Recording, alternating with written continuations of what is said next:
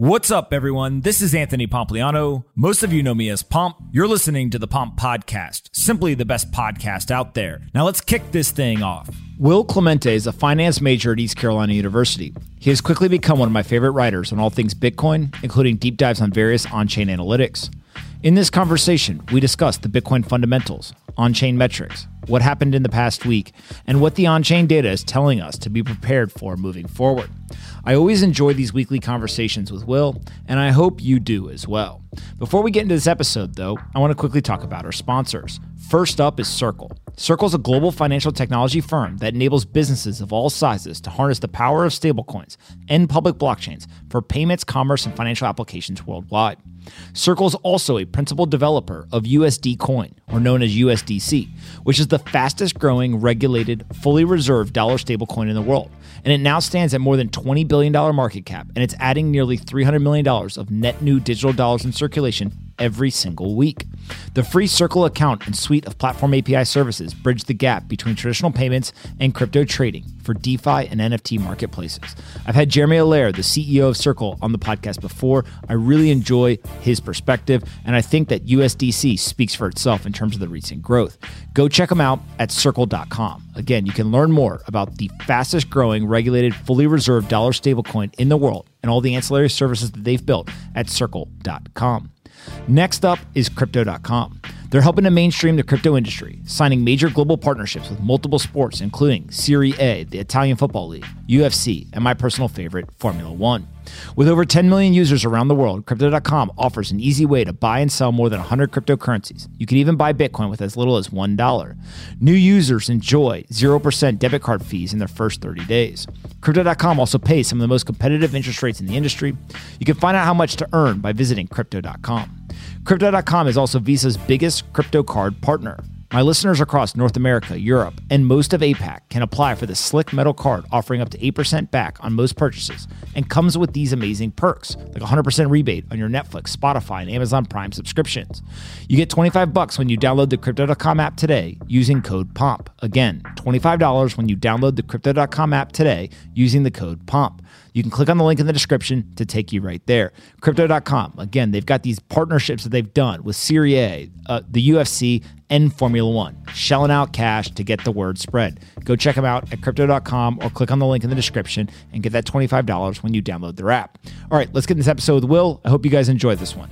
Anthony Pompliano runs Pomp Investments. All views of him and the guests on his podcast are solely their opinions and do not reflect the opinions of Pomp Investments. You should not treat any opinion expressed by Pomp or his guests as a specific inducement to make a particular investment or follow a particular strategy, but only as an expression of his personal opinion. This podcast is for informational purposes only.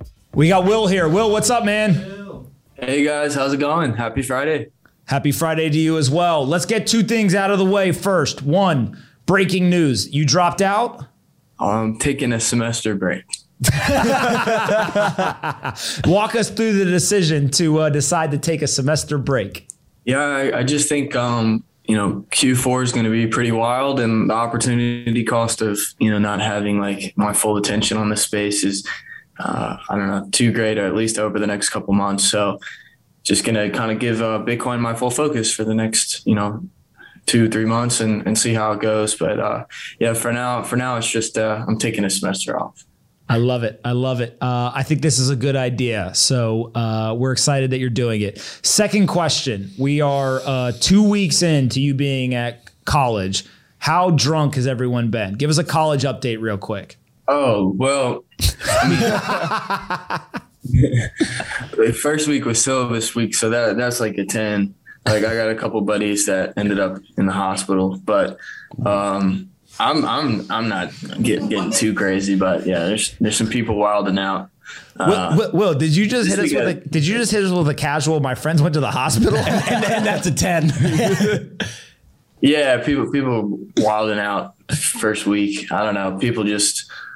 I guess like everybody wants to throw crazy parties, and then like so everyone comes to their party. So it's like, yeah, first week. I mean, it's been like that the last 3 years, but yeah, it's pretty wild. Well, I bet you're shell shocked. You're like in the fog of war. All right, let's get into Bitcoin. Let's start off with these price clusters, the UTXO realized price distribution. Explain what this is, and we're going to pull up the chart here to show people. But what exactly is this, and then how do you analyze it? Yeah, so it's basically just on-chain volume. So you're looking at, different price levels in which how much Bitcoin supply has moved at.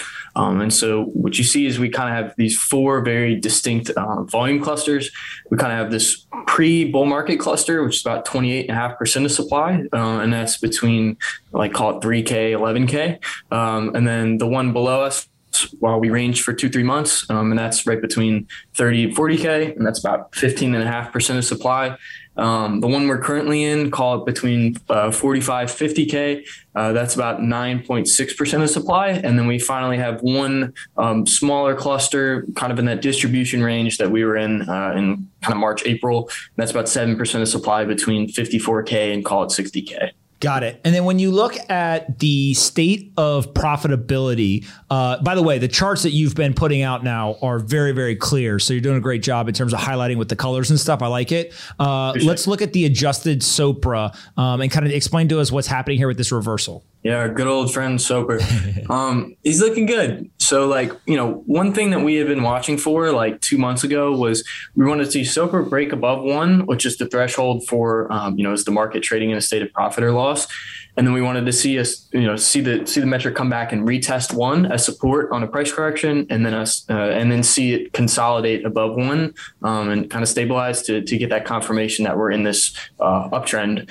And so what we had that retest of 1 as support. We consolidated above 1, and so far it's held. So that to me is confirming that the broader trend is bullish. One thing to note though, it's given that we haven't had a retest of 1 in over a month, it's not crazy to expect that we might.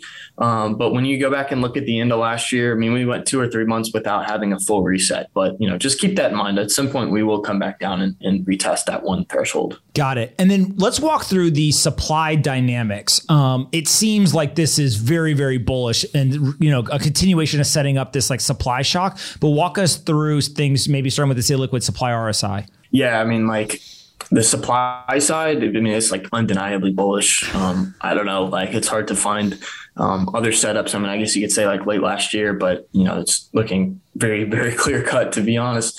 This illiquid supply RSI created, 2 or 3 months ago. It's a 365 stock RSI using the 30-day change of a liquid supply. So in essence, it's just trying to capture the broader movement of a liquid supply. And so it's basically trying to identify these supply shocks, broader macro supply shocks.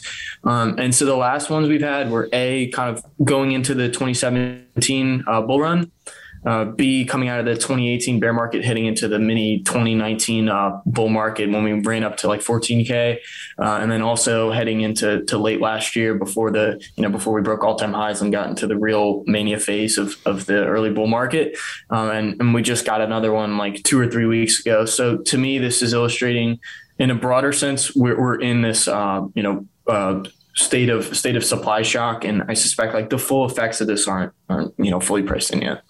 And then when you look at supply shock ratios across the other two, it seems like exact same thing. It's just this is completely being ignored by, maybe not ignored, but is definitely underpriced in the market in terms of how bullish it is. Yeah, just as a side thing, I suspect as more people look at this stuff, because of information asymmetry, the signal of it may go away over time as more people look at this stuff. But yeah. We've had this bull div between the supply ratios. So we have on the screen the liquid supply shock ratio, which is tracking the movement of coins basically from weak to strong hands. The highly liquid ratio, which is tracking the movement of coins from highly liquid to liquid. And so that tends to be a bit more reactive, tends to get squeezed, but it can also sometimes be a leading indicator. If you'll see right above where it says August 30th, you'll see highly liquid supply started moving up before the liquid supply shock ratio. So sometimes it can be a leading indicator. So I like to look at that as well. And then also the exchange supply shock ratio. And this is just comparing the amount of coins that are available to be bought on exchanges relative to overall circulating supply. And so, yeah, like earlier this week, we got a bullish impulse in that, posted that on my Twitter. And then at the same time, we had price kind of going sideways bearish. And so, yeah, I think we're starting to see some resolution of that supply shock, also, or impulse, whatever you want to call it. Also, it's interesting because this comes in confluence with a volatility squeeze that we've entered about 5 days ago. And like just based off of the historical timeframes that they usually resolve, that looks likely to resolve in the next week. While at the same time, I kind of have a similar time frame with the effects of this impulse. So, the volatility squeeze is just saying we'll have a big move. But when you look at this, I think this kind of gives some clues as to perhaps the directionality of that breakout. Got it. When we look at the exchanges, this is probably my favorite thing to look at, is just seeing that the exchange flows are going one way and it's not onto the exchanges, it's off the exchanges. Explain this. Yeah, so we have 4 charts here. So in the top left, you'll see the balance on exchanges, and then it's the stacked version. So you just see like each individual exchange is a different color. The top right is the exchange net position change. So this is looking at the 30-day difference between, what are exchange balances today, what are exchange balances 30 days ago. And so that's useful because, it can get noisy. I don't recommend anybody to look at this stuff intraday. And then also, like day in, day out, it can get a little noisy too. But when you start to see a trend on the net position change, which is, the 30-day change, as we just said, you can be a bit more confident in that trend because it's a broader trend that's being sustained. And then on the bottom, we have Coinbase balance. And then on the bottom right, you'll see Binance's balance. And so there's this interesting kind of dynamic here where you've started to see buyers show back up on Coinbase, while at the same time, coins have been moving back onto Binance. Excuse me. And so to me, this kind of illustrates twofold. First of all, one thesis could be you have buying in the East, selling in the West. I'm sorry, the reverse. You have buying in the West, selling in the East, or also it could just illustrate the fact that there's demand for the speculative products that Binance offers. Got it. If we move ahead to the short-term holders and long-term holder ratio, what are you seeing in this? It seems to be trending upwards. Yeah, so this is comparing the amount of supply that long-term holders possess in comparison to the amount of supply that short-term holders possess. And so what you see is you kind of get this like zone where very similar to a liquid supply, you get this zone where you have a supply shock effect on the market. And when you look at this, you'll see at the bottom, I put in these little brackets. And the reason I did that was to illustrate the difference between now and late 2017. Because when I show a lot of people this chart, they say, oh, well, long-term holders buy into the bear market. Why is this a bullish thing?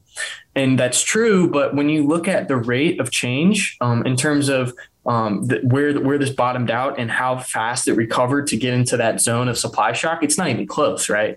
And then also where you look at the base that it grew off of, it's much higher than the base that it grew off of in late 2017. And so this is just another way of looking at, once again, we're getting this kind of lockup of supply in the market. And so, yeah, over the next month or two, I suspect we would probably get to that top part of that green little highlighted range. Got it. And so we're going to pull up the chart here that you're talking about. Basically, what you're saying here is the brackets of the supply shock ratio chart. It really shows that there is like a time period of growth. This one right here. There's like a time period of growth on the brackets, and then that shows this like massive move upward. And what you're talking about is this green highlighted area is really the area that you're looking at, and it looks like we're about to enter back into there. Yeah, exactly. Yep. Got it. Okay. And then let's look at the spent output age bands. I know you've been talking about this for a while, and it seems to be confirming a lot of the same stuff. Yeah. So what we'll be looking for here is like, are long-term holders who set the floor, are they starting to take exit liquidity? And so when you look back at late 2017 to early 2018, when you had the dead cat bounce up to whatever 17K, you saw the spent outputs from 6 months and older, that went all the way up to like 45%. So you had this basically all the long-term holders jumped ship and took the opportunity to take their profits and get out of the market because they had no confidence that we were going to see continuation. Got it. And so right now, what we've seen is just one kind of what appears to be just a one-off spike about 2 weeks ago. Actually, has been declining since then, but not seeing anything that resembles that kind of jump ship, abandoned ship behavior from these long-term holders. It doesn't look like they're taking exit liquidity. It looks like they're just holding strong. And then the last thing is miner profitability. Miners seem to be real excited right now, more so than they were, back in Q1 maybe. What do you see with miner profitability? Yeah, so you'll see like 3 different colored lines. The purple, bluish, whatever you want to call it, line, that's hash. The orange line is miner balances, and then the green line is miner profitability. So it's just looking at revenue per hash. And so you get this dynamic kind of this inverse correlation between as hash rate comes back on, profitability, so revenue per hash goes down. So you've seen hash slowly come back on the network, still far from where it was, peak earlier this year, but is slowly coming back on. And at the same time, that means that, revenue per hash after we just had this difficulty adjustment last week is starting to trend down. And then at the same time, you're starting to see miners trim their holdings just a little bit, not anything that's going to have any kind of, serious impact on the market. They've sold about 1,700 coins in the last 10 days. So I don't know, just something to keep an eye on, but not, this isn't anything that's anything to be concerned about. Miners sold into the early bull run in February earlier this year as well. It's to be expected that they're going to take some profits on a move up, and this selling pressure isn't anything that's going to cause some major down draw in the market. But I do think it's just interesting to follow what miners are doing. For the last couple of days, you've been tweeting about a move back to 50,000. And you essentially have identified that as like one key area. And it appears that we've overtaken the 50K. Where do you expect us to go from here? And how are you thinking about 50,000 and the importance moving forward? Yeah, so like when we looked at the on-chain volume earlier, what you'll see is like there's a gap between 50K and 54K. So I wouldn't be surprised if we see a move there in the coming days. I'm also keeping an eye on funding though. So like if open interest starts to spike in comparison to market cap and you start to see like funding skyrocket, then perhaps we'll get some short-term pullback. But at the same time, these broader supply metrics are showing that, I have very strong confidence that we're going to see continuation over the coming weeks. But we'll have to keep an eye on the derivative stuff. But yeah, I'd be looking from an on-chain perspective for 54K. And then I think from a technical perspective, the last real resistance is like 58 to 60K. Once we break that, it's pretty much blue skies. So yeah, those are, I guess, kind of some of the levels I'd be watching. Is it fair to say that you're a 19-year-old kid who dropped out of college for a semester because you're anticipating the Bitcoin bull run being absolutely breathtaking through the rest of this year? Yeah, definitely. That had a lot to do with my thought process. It's like, I think, if we were in a bear market, I may have not made that decision, right? But I think like I'm going to be very busy over the coming months. And so, for now, I think like just taking a break from school is probably the best choice, at least in the midterm. But yeah, I think we're going to have a wild Q4 just based off of, when you look at this data in combination, like of, with what I kind of hear anecdotally from some people with many more connections than myself, it seems like both of those are kind of aligning to, there's some, perhaps big buyers that came in, down over the last couple months. And I think we're going to probably see some interesting announcements towards the end of the year, but we'll see what happens. And as that happens through the end of Q4, everything that we're seeing on chain right now, the reason why you think that a lot of your time is going to be focused here is just that we continue to move significantly upwards because there's so many people holding on to Bitcoin with strong hands. And as that new demand comes in, the price has to accelerate rapidly to kind of accommodate everyone. Yep, exactly. And like one chart, like we skipped over, but if you look at the broader trend of illiquid supply, the illiquid supply shock ratio, what you see is that we've been in this kind of like descending channel for all of Bitcoin's history. And then after COVID of last year, we actually broke above that and we're kind of just free floating way above this channel. So to me, what that's showing is like the broader hodling behavior is unlike, dare I say, this time is different. It's unlike anything from any previous bull run that we've been in. So yeah, like you're seeing really strong, buying and holding from these new market participants, like also really strong maturation of coins. So like when you look at like the realized cap hodl waves, you see the market participants that came in over the last 6 months or the last year, they're starting to, those coins are starting to age, which is a good sign once again that like people are coming in, buying and holding. It seems like the whole narrative about, people just buying, Bitcoin with a long-term, thesis on how it's going to be, so maybe, an inflation hedge or whatever it may be. I think the data to an extent does reflect that. Got it. Joe, John, you guys got any questions? I'll go first. Will, you're a legend. Congrats on making the decision to take a semester off. I think you're making the right decision. I think we're going to see some interesting price action, like you said, and you will be very busy. With that said, what worries you? Like a lot of this data looks great. Everything we're hearing sounds great. Is there anything that you're watching and you're just, keeping an eye on for the bear case and protecting the downside a little bit? Yeah, for sure. First of all, it would be like, are these long-term holders, like kind of what we touched on, are they taking exit liquidity? That's kind of the last real like bear case in my mind.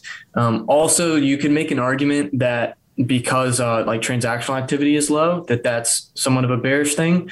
But I kind of see both ways, because I also think that the fact that there's no, the mempool is freed up, it's kind of showing that there's no like speculative mania in the market right now. It's just, experienced market participants. You also see that in like, I'm laughing because I know I'm like turning this into a bullish thing. But you also see like, a large portion of volume is from larger market participants. So like the amount of value transacted is mostly large transactions. So yeah, I think like there's a lot of speculation out of the market, but some people would see that as a bearish thing, that there's not a lot of, monetary value flowing through the network. And it also doesn't look like there's like really strong demand to use the network right now when you look at like the mempool or like number of transactions and stuff. But yeah, like some people say that, that's just a reflection of there's no speculation in the market. You have like transaction batching that's now used by Coinbase, although I don't know to what extent that's the case. But yeah, I think you can make an argument there that's potentially a bearish thing. Gotcha. John? Yeah, well, what's up? Congratulations on leaving school. Big step. I wish you nothing but the best. My question is on resistance levels and like whales and other big players in the space taking profits, right? So what is the next resistance level if we get past and when we get past 50K? And then at what point do you see kind of people taking profits, or is it just, hey, they're going to take profits the whole way up, and maybe when we get to 100K, you'll see like a bigger drawdown? Yeah, I think like, when it comes to like price discovery, it's really hard to guess where price is going to take a pause. I think, well, first of all, before, theoretically we get to all-time highs, I think the $1 trillion threshold, which is right around like 54K, I think it's at like 53,200. That's probably going to offer some resistance, and that kind of aligns with on-chain volume too. So I think that may give us like some short-term trouble, but I don't think it'll be a crazy resistance level. But then the last kind of final boss is like 58 to 60K, I guess you could say.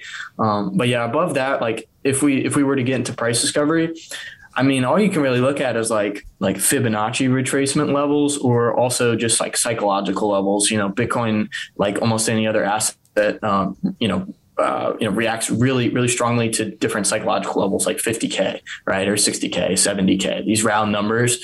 So yeah, like I don't know, that would be the only. That's the only way I could, kind of estimate where, perhaps we'll take a breather, but I don't know, keep in mind, like we're going to have corrections along the way. Like, I'm bullish over the coming months, but that does not mean we're not going to have, 15, 20% corrections along the way, Will, if you had to rate your bullishness right now, 1 to 10, 10 being the bull of bulls, 1 being not so hot, where are you putting yourself? I think we're cooking up like 8.5, 9. That was a big number there. All right. You want to change? Depends the time frame too.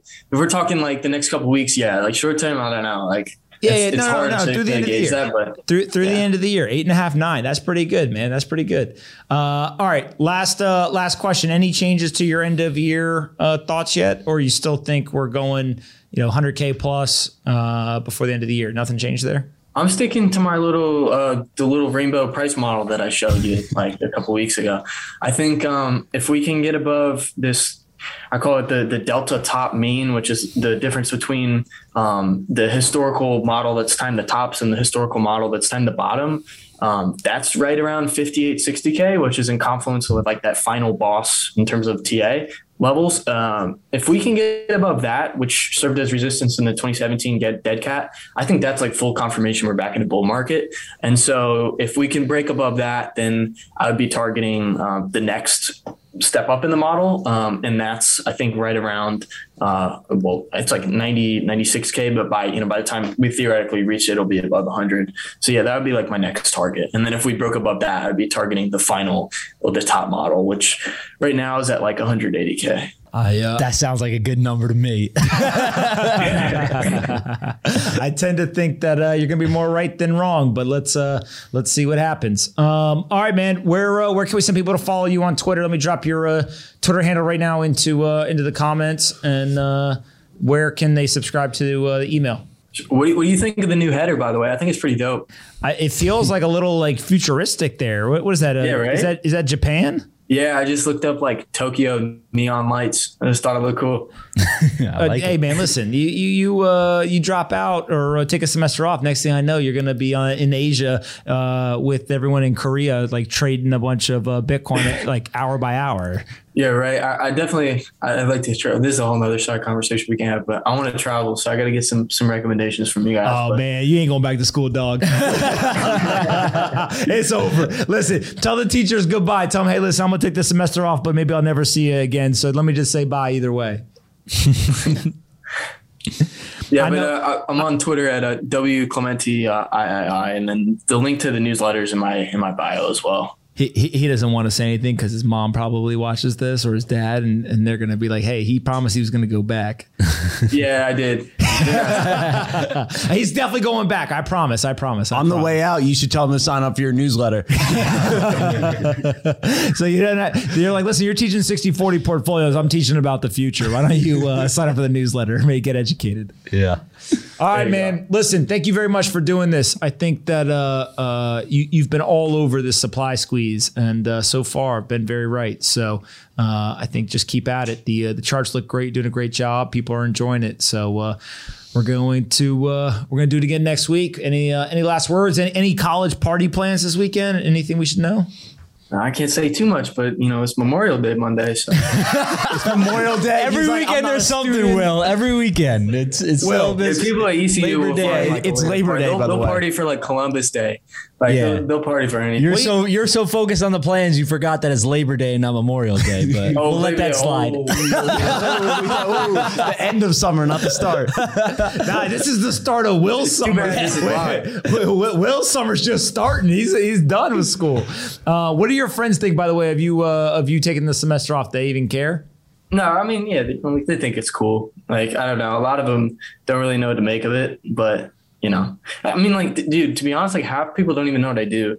So like my parents don't even still know what I do, but they just know I do stuff with Bitcoin. They just think it's cool. I don't know. I don't talk about it too much because like if I start talking about it with them, they'll just kind of fall asleep. So they see everything growing and they're like, all right, it all looks good.